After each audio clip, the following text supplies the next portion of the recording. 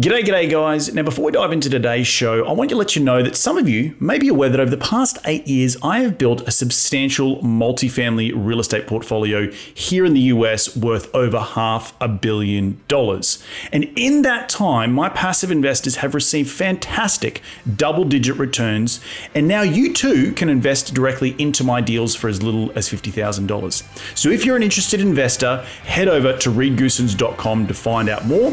That's reedgoosens.com. Now back into the show.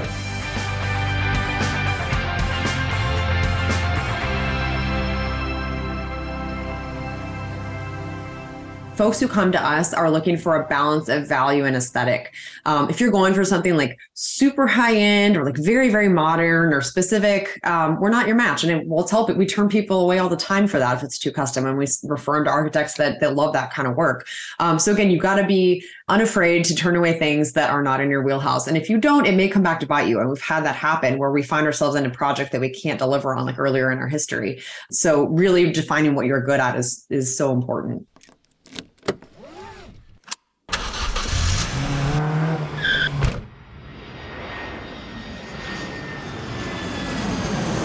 Welcome to Investing in the US, a podcast for real estate investors, business owners, and aspiring entrepreneurs looking to break into the US market.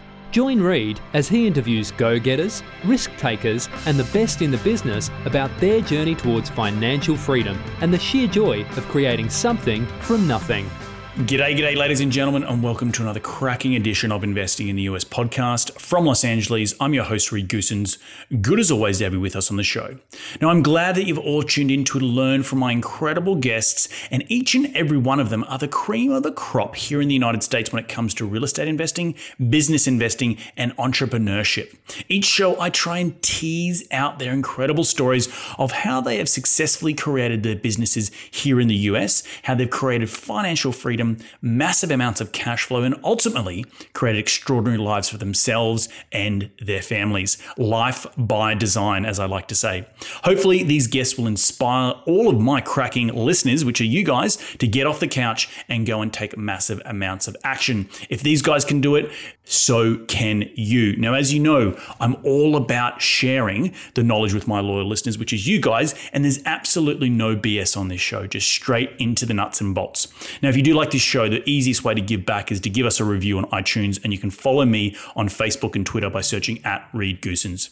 You can find the show wherever you podcast on iTunes, SoundCloud, Stitcher, and Google Play, but you can also find these episodes up on my YouTube channel. So head over to reedgoosens.com, click on the video link, and it will take you to the video recordings of these podcasts where you can see my ugly mug, but the beautiful faces of my guests each and every week. All right, enough out of me. Let's get cracking and into today's show.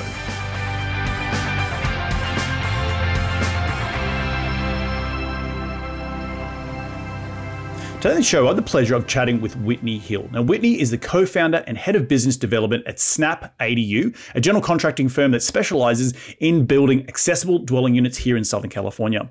The company designs, permits, and builds over 50 ADUs a year, and Whitney gained her experience with a decade of working and consulting management for Bain & Company, and also has operation management experience from an industrial supplier distribution before even getting involved in Snap ADU. She was named the San Diego Business Journal's top 40 business leaders under 40 in 2022, and Whitney earned her bachelor's degree in psychology from Yale and has an MBA from NYU. So really talented individual, really awesome to have her on the show today to share her incredible knowledge and insight with us in the real estate industry here about ADUs. But enough of me, let's get her out here. G'day, Whitney, welcome to the show. How are you doing today? Hey, Reed, doing great. Thanks so much for having me here. My pleasure. Now, before we get into the meat and potatoes of what you do, rewind the clock and tell me how you made your first ever dollar as a kid. Way back when, I would have been a babysitting job, which I was not cut out to do, but figured, I had to do that tour as an 11-year-old. So made the attempt. The child was not having it. We ended up having to call my mom for help. It was me and my cousin doing this.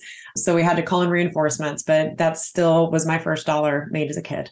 Awesome. And walk us through the journey of your background. I mentioned psychology from Yale and, NYU, got some very, very top Ivy League schools here. So, and now in construction, it's like a 180. How did that all come about?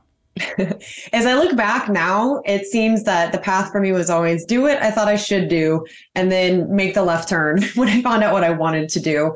So when I started out in undergraduate, I started out as an economics major because that seemed like closest to business and there wasn't a business degree at Yale. So I started on econ, it was way too dry, and I took the left to psychology, specifically behavioral psychology, which is really just the other side of the coin of economics. So I was able to focus on decision theory and framing and how you can impact people's decisions. So that was fascinating to me and came easily. And then same thing, when I went to start a career, I did what I should do. I took the very solid operational management job that was, not so glamorous. It was working in a warehouse. I wore steel-toed boots to work. I was managing a team of 15 forklift drivers as a 22-year-old.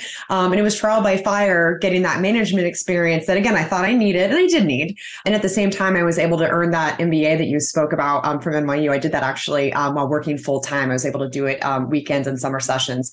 So all of that was kind of, taking the medicine that maybe didn't taste so great. So then I took the left and decided to switch gears into consulting. Got to work for Bain & Company actually while I was living abroad in Denmark. So I got to work throughout the Nordics and saw over a dozen companies in just 2 years, getting to work as a frontline consultant before going into an internal role at Bain & Company when I had my children. So then I was working just on supply chain and helping develop that product at Bain. But again, had this feeling that I was not quite doing what I wanted to be doing. So I started listening to podcasts about real estate, started to dip my toe in the water while working part-time and trying to figure out if I could make that work, but took the plunge and left Bain about 5 years ago now and started out in a small multifamily thinking I was going to do some acquisitions that way, got involved in some syndications actually to learn more about that space and ended up invested in one of yours. And during that path, I actually came across somebody who was local at the time. I was living in New Jersey outside of New York, and he was looking for a financing partner. And I figured it was a good way to learn more about just my local market. So I started investing in some fix and flips with him. And we were doubling the square footage of Cape Cods that were in commuter towns to New York City and could be sold for, 5x what we bought them for if we did it right. So I learned a lot about contracting during that because we started to try to scale this. And we're like, how can we, if we're going to do these, 6 a year or something, what's that look like? So I started to learn construction management at that time because I realized that we were lacking that. So I kind of started to roll up my sleeves. And again, this is not foreign to me. I worked in a warehouse and wasn't, afraid of that world, even though I didn't know a whole lot about it. During that process, I realized I was kind of excited about construction and moved out to the West Coast, like you mentioned, kind of in the meantime, and started to hear about accessory dwelling units, ADUs or granny flats as they're called. And so I started to look for a way to enter that space to have a business that was taking advantage of an exciting new niche. And that was when I had my ear to the ground at the right time and came across someone who was already a contractor out here looking for a partner, and our skill sets just merged really nicely. And that was about 3 years ago. And we've scaled Snap ADU to where we're at, to one of the leading builders of stick build construction ADUs in the country. That's awesome. That's wow, a lot of experience. Because I've got a lot of questions there, because I could imagine coming from a supply chain background and just knowing a little bit of ADU construction myself because of my structural engineering background. Did that help, in terms of getting it all in bulk and being able to produce a product that is more cost efficient because of your supply chain background? Yes, where it came into play was when we first started to see COVID shutting down supply chains. We realized that we needed to streamline our product offering. So that was when we took design in-house. We started limiting the different types of window sizes, door sizes, shower sizes that we would put into our plans. So anything that we were designing for clients needed to conform to those standards because we knew we could get those materials in a decent amount of lead time and at some, measured predictable cost. And if you're just working with architecture firms, a lot of times that part of the equation is not in their mind because they're not having to go build this thing. So that was where it really came into play. At the size that we're at, we're still subcontracting out all of our trades. We don't buy our own materials. So we hold our license, we do subcontract out, but we have superintendents on our staff. So that was kind of the extent that we could manage our own supply chain. Because I've seen a big movement, just because I live in Los Angeles and I have entertained the idea of putting an ADU on the back of my property. these literally like manufactured housing, but sexy, right? Not just like a crappy box that's come out. It looks like, oh, this, I could live here. Like, it's really quite eye catching. And on Instagram, you see all these things, and you click one goddamn ad, and then all of a sudden you're getting bombarded with all these ADU. So, is there any plans to do that? Because it sounds like you're still build in situ. You're still building on site. Is there any plans to sort of nearly like, again, back to the supply chain and warehousing background, to bring it to sort of bring it in a box and then truck it to site and put it with a forklift or crane and off you go? Yes, we've explored this model several times already in our 3-year history. So when we first met up, my partner and I were looking at how to panelize. Could we build in 2-foot or 4-foot sections that would enable us to do more? But what we found is with a lot of these sites, there's just not the setup that you would need to crane stuff in. If you are in one of those situations, one of these more regional or national modular companies is going to beat you on price. So we actually developed our niche in the higher end part of this market, given my partner's custom home background. And also just my understanding of sales and marketing. So we've been able to pretty quickly establish ourselves as a leading builder of these larger detached units. Our average contract size is $450,000, and most of our units are 750 square feet or larger. A lot of them will be as big as 1,200 square feet with a garage. So these really are small custom homes. Yeah. So to your point, though, about the boxes, like that's definitely what we're trying to avoid, because if we don't have something eye-catching, we really have no differentiation against the modular companies. And we'll be shy about that. Like if you are looking for a much smaller unit and you can fit the crane access in there, you don't really care what it looks like because it's going to be a rental. We tell people like that might be a better option for you. So our better space is the larger units. We also do a lot of stacked units because you can add 2 detached units on multifamily properties, including like duplexes. So that's a very common thing for us to do as well. I asked you about the green room before we got started. Given my background and just a little bit of knowledge in the sort of the California state, ADUs have been this sort of poster child of like, this is how we're going to afford, this is how we're going to fix affordable housing and blah, blah, blah, blah, blah. Like, in my mind, that's one tool. Was there any feel good to get into the ADU space around that? I know now you do high end stuff, but was there any sort of in the early iterations of trying to like, maybe we could do, to help those folks, increase density and be it a cost efficient, blah, blah, blah, blah, blah?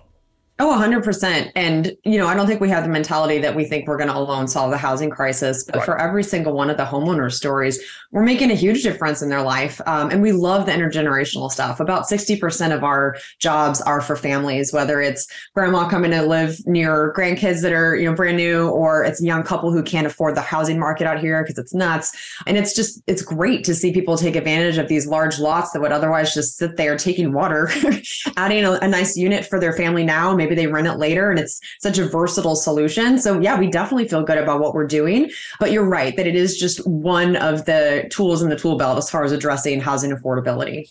Right. Talk to me a little bit more about the high end, direction. It's interesting to me because as I hear that as obviously another business owner, there's got to be better margins, right? Those better margins and more profitability. How have you been able to differentiate yourself and getting on some really awesome accolades? I mentioned earlier the top 40 under 40 in San Diego. What have you done to sort of brand yourself in a way that attracts that higher end? So it's not, you don't just got lost in the masses with all these other manufactured housing type of ADU companies that are out there.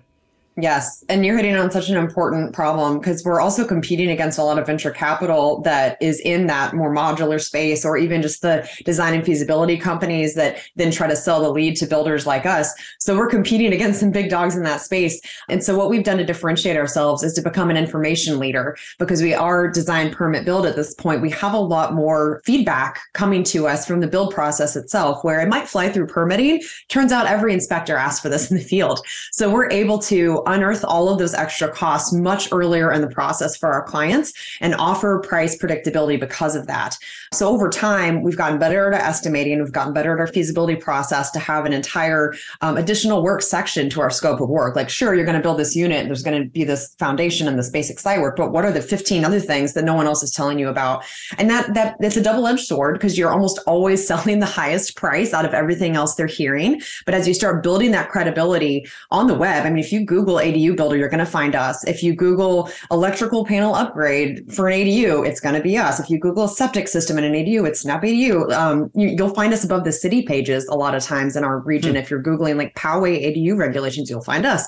So once you establish that credibility, you really can convince folks more easily that this is the path. You get more homeowners telling folks like it was exactly like they said. They really took charge of it. And that was such a, burden off my shoulders. So all that was vital. But the other part that's important was putting our pricing out there. So we deter a lot of folks who just aren't realistic about what the price point's going to be for a semi-custom stick-built unit. So we put our pricing out there very early. And that was a relief. It made it much easier during the sales conversations. We have nothing to hide. Transparency is a core value for us. So all of that was vital to our success. And then most recently, with all the inflation craziness that started happening around a year ago, we ended up having to offer a 6-month price lock for our construction prices. So once we got through feasibility, mapped out all the utilities and everything, we were locking their prices. We are locking the prices while we get things permitted, because that timeline is so long, folks weren't willing to pull the trigger, not knowing how much prices might move. So because of our expertise, we've been able to take that risk in-house and feel good enough about our estimating that we'll cover our costs and be okay locking that for 6 months. And we usually will hold it more, because if somebody gets stuck in permitting, we know it's, they can't do anything either. So we do our best to hold that price for them. That's interesting, because again, based on my experience ground up doing multifamily ground up to construction here in the Southwest, I should say, that 6 months seems like a long time for your subs to hold, pricing. So what do you do? Is it just because you've got great relationships with them? A lot of our subs aren't. So some will, but a lot of times we're having to eat it. So we budget that into our prices. We bank on how much it's going to likely increase over that time, and we bake it into the numbers. But as far as the subcontractors, yes. So, maybe 70% of them would hold it that long. We do have fixed pricing. We don't do a lot of bids. And what that means is we, again, have these pretty conforming units. Like they're all configured differently, but it's going to have the same bath stats. It's going to have the same types of windows, types of doors, types of appliances. So if you can commit to that, then we can get to a place where we're not having to bid every single project out. We can just do the takeoffs ourselves, and they know it's going to conform. So we have a price list with them, and it's able to cut out that entire step for them, which for a lot of the smaller subcontractors for some of these trades, it's huge for them. They don't have to sit there at night like doing the bids. So that's a win. And we've also just taken the mentality with our subs that, we don't want to nickel and dime you. Like we are actually totally fine paying a little bit more than maybe we would, because it's less hassle. It's predictable. We're going to give you 4 or 5 jobs a month. So that's gone a long way in helping us have more predictability on that side too. For those of you who are interested in staying up to date with all the latest happenings in my business, or to learn more about passively investing directly into my multifamily value add deals, then head over to reedgoosens.com and sign up for my monthly newsletter. By signing up, you'll automatically be notified about my new up and coming investment opportunities. You'll be able to stay up to date with all the latest real estate news here in the United States and much, much more. So head over to reedgoosens.com and sign up today. Now back into the show. Speaking of that, because I think it's a great point you bring up, and something you mentioned earlier about learning the construction industry, right? And something we all want to see the cheapest price, right? But there comes, there's that triangle, like you want it cheap, but it gets fast and doesn't do the high quality. You can't get all three of them at once. Yes. But you hit a nail on the head. Like we just got back from Greenville, South Carolina, where we had, I had brought my GC from Texas into South Carolina because I couldn't find anyone that I trusted, and I'd done the deal that you've invested in, the Lila. He was our GC on that deal, and I brought him all the way to South Carolina because it was like, I'm going to pay a little bit more, maybe, but I'm also then going to have the time and the energy trying to build out a team or relationships with GCs in a new market, or I can trust this guy who I've done $15 million with over the last 6 or 7 years. I think But he's got to cost me a little bit more, but I know the quality in what I'm going to get. And I think that's so important that so many people look past when you're in this space or in this industry, particularly in the construction management world, which a lot of people who listen to the show don't really care two hoots about. But that's what makes or breaks any business, is the control of expectations, and then the control of making sure your vendors or your subs, doing a good job that's going to represent you and your company in good light. So you're not having to spend 100 hours at the coalface just grinding it out with your subs because, you're trying to nickel and dime and trying to save every single penny. So I think there's such an important lesson there that sounded maybe like you've come to the realization, unlike a lot of people take a long time to come to that realization, you've seemed to come to that pretty quickly to understand that there's quality over quantity goes a long way. For sure. And I think in an emerging space like ADUs in California, there's also so much uncertainty in how different rules will get applied that a lot of our clients now see the value in having an advocate that understands what's going on. Because until you have as many at-bats as we have with permitting these, we didn't know what to push back on originally. But now if we see something that's out of whack, where let's say the city is requiring, we just had one the other week where a city was asking us to do a bunch of ADA improvements for like a curb that wasn't compliant, but we went back to the source and there was, protection against non-conforming existing situations like that where we didn't have to do that. But had we not known or cared to push back on that, that was going to be like $20,000 because it's right-of-way work that's super expensive. So if you don't have an advocate in those situations, that's also where you can end up paying way, way more than you should. So that's the other hard part of like selling a more, I guess you could say a more premium service is sort of what we offer, but like you may end up saving money both in the time, the hassle, and potential advocacy that you're going to need if something weird comes up with the city. Talk to me about the team that you've assembled, because I think that's a really important thing. You mentioned early on you didn't have design. So again, based on my background, did you have to bring an architect on board, or did you have to bring certain people on board that had a skill set that you necessarily didn't have or your partner didn't have? So you don't need an architect to design up to a 2-story structure in the state of California. That's right. So we actually brought on a drafting team. If I had to characterize a lot of the folks that we brought on board, we are sort of this fun conglomeration of misfit toys who are like underappreciated in our past roles. So we've actually hired folks from some interesting backgrounds. A couple of our project managers worked in set design in like professional stage productions, like at universities. And a lot of that was actually quite similar. They were managing lots of projects at once. So that was a fun pivot for them. And we were way better as far as compensation package than they were getting in kind of the public sector. And same thing with our design team, identifying that talent that's maybe not untapped, still has the versatility to be able to implement themselves, but also have the strategic vision. It's a very specific set of talent that you need to be looking for at that phase of your growth, because you're really still building a lot of the foundation. Only now, 3 years in, have we fully built out the infrastructure to support the team. And until now, it's been a lot of testing with tools and developing SOPs and all of that. And you can't have someone who's so entrenched in what they're doing or so far removed from the actual work that they don't quite get it and will roll up their sleeves and go do it. So we've had to kind of figure out what does that profile look like. And as far as deciding to bring stuff in house, we usually will experiment with having like a skilled Upwork resource. And if we feel like we still don't have enough control over that, we'll bring someone in house. So at this point, we have 16 folks that are W-2 employees, and of course, a whole army of subcontractors. Congratulations. One thing, particularly on the design side, and we'll come and wrap up the show here, is architecture firms get hired because of, think of all is it Frank Gehry? I can't remember his name. He's a famous architect. But people get hired to design buildings because of the way they design. Did you find that, are you the designer in-house, or do you have someone else doing the actual design work? Because that is so, it can be so, like an open box. Like you might bring a client comes in and they say, I like this look, and then they do a 180-degree turnabout because you didn't have that right designer who sort of, I guess, caters to their needs and whims as you're going through the design process. Yeah, this is tricky because remember, we still have to conform to a certain amount of standardization. So we've really been testing the limits now that we've defined all these processes you can do more. So do we do our own design? Yes, we do. And actually, we were selected by the city of Chula Vista, which is one of the larger cities in this area, to do their standardized ADU plans.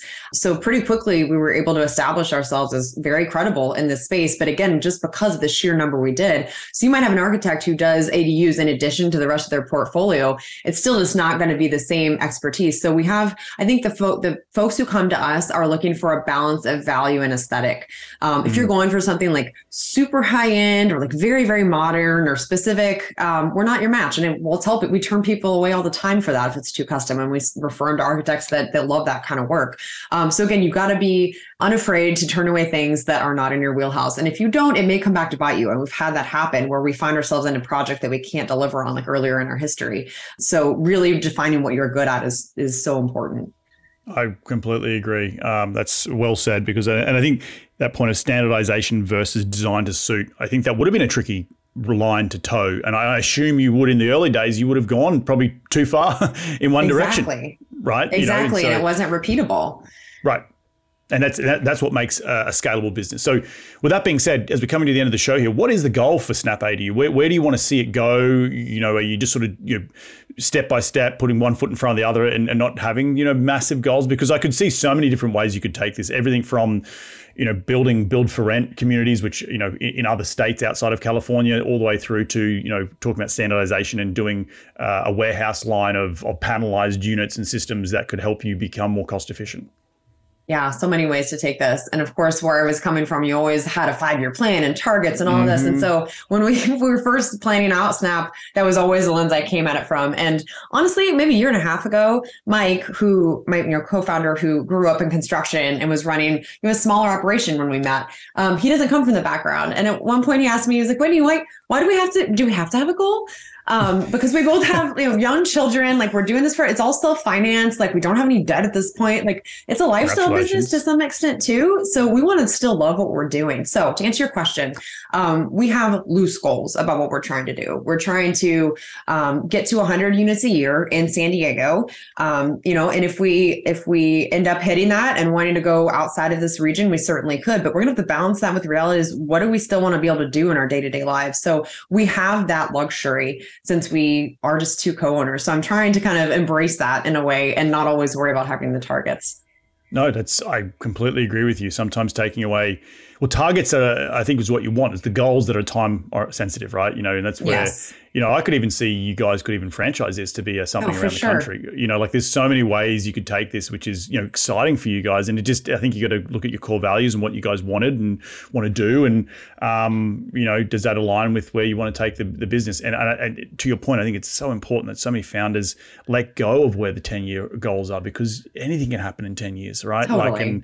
You're just putting one foot in front of the other and seeing how it goes. And maybe it's a year goal, which I like, that 100 units, see where we get to. Okay, in a year's time, let's reassess and not have to have the pressure of we want to be nationwide in 5 years. Like that's just, some people just don't want it, don't need that stress because you'll be up all night worrying about the things you can't control. So awesome stuff. Whitney, at the end of every show, we like to dive into the top 5 investing tips. You ready to get into it? Let's do it.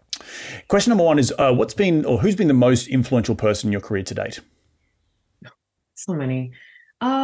I'm going to go back to a director at Bain & Company that I worked for. Incredible at his job. He led the performance improvement practice. And what was notable about him was that even at the highest levels at a leading management consulting firm, he could still hop into your Excel model if he wanted to and go and play with it himself. He never lost touch with what the day-to-day was of his entire team at any level. And while he wouldn't, of course, do that every day, you knew that he could. So the respect there was just unmatched. So I feel that if you're that personality type, a lot of times you're told, oh, you're not big picture enough, you're in the weeds. But if you can channel that in the right ways, it's extremely motivating to your team because you have the respect, because you could go in and take over or guide in a way that a lot of managers just lose touch with. I love it. I think that's extremely important. And as a CEO or leader, you have to have balance, come through the hard yards to know when you get to that point, you have employees below you, you can come back and always say, no, I did this when I built the company. And I think you're going through probably a lot of that right now with Snap ADU. That's awesome. Question number 2 is, what is the daily habit you practice to keep on track towards your goals? I would say that I have fully gotten rid of my paper to-do list, and now I exclusively use Asana, no matter what, whether it's on my phone or whether it's on the computer. And that's allowed our whole team to operate in that environment where we have all these wonderful ideas about our growth, and we have a holding tank for all those ideas, and we can prioritize them. So that's been really important to us working on the business in addition to just our jobs. Love it. I love it. Question number 3 is, what's the most influential tool in your business? You might have already mentioned it, but tool meaning, could it be a physical tool like a phone or a notebook, or is it a piece of software that you just can't run the business without? What is it? Really, it's one we've adopted more recently. I'm going to point to Pipedrive. That's what we moved to for our CRM when we kind of outgrew what was built into our project management software. And the pace of innovation there, as far as what you can do with workflow automation, putting in templated emails that integrate any kind of custom fields you might want, stage gates that will allow you to have a very personalized experience for a lead. We've really leveraged that technology in the last 6 to 9 months to automate a lot of our sales flows and accommodate twice the number of leads we did with just the same number of people simply through automation. It's really changing what we're doing. Pipedrive is, for those people listening, is a CRM software that I've heard a lot about. I don't use that. We don't use that in our particular business, but I've heard great things about it. So it's awesome stuff. Question number 4 is, in one sentence, what's been the biggest failure in your career, and what did you learn from that failure? I would say biggest failure was going for too many things all at once. When I first got into real estate investing, I was investing in one-off fix and flips. I bought a 6-unit in Columbus, Ohio. I'd never been to Columbus, Ohio. I invested in self-storage syndications, like all over the map really fast. I wouldn't do that again. I would pick one thing, learn it. It really doesn't even matter what you pick. Like if you pick one thing and get really good at it, you'll be shocked at how quickly the momentum is going to build. No, I completely agree with that. And it sounds like you've found that here with Snap ADU. So awesome stuff. Last question to round it out is, where can people reach you to continue the conversation that will be in your sphere? Where do they go? Reach us at snapadu.com. You have all of our different social media platforms there. I'm reading every message still at this point as we're in our growth. So reach out to us there.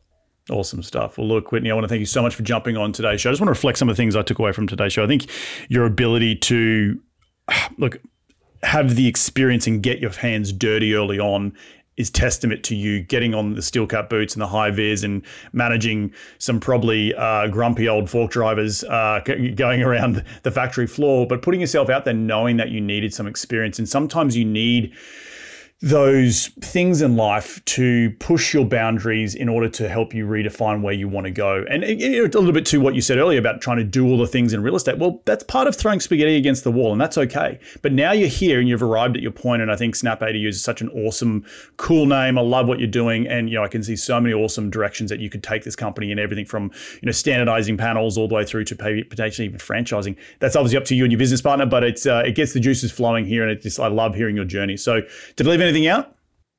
That was a beautiful summary. Thank you for that. Well, look, thank you again for jumping on the show. Enjoy the rest of your week, and we'll catch up very, very soon. Likewise. Thank you so much for having me. Well, there you have another cracking episode jam-packed with some incredible advice from Whitney. If you do want to check out anything that they're doing, head over to snapadu.com. They're all over social media, so please don't forget to follow them. If you do like this show, the easiest way to give back is to give it a 5-star review on iTunes. And I want to thank you all again for taking some time out of your day to tune in to continue to grow your financial IQ, because it's what we're all about here on this show. And we're going to do this all again next week. So remember, be bold, be brave, and go give life a crack.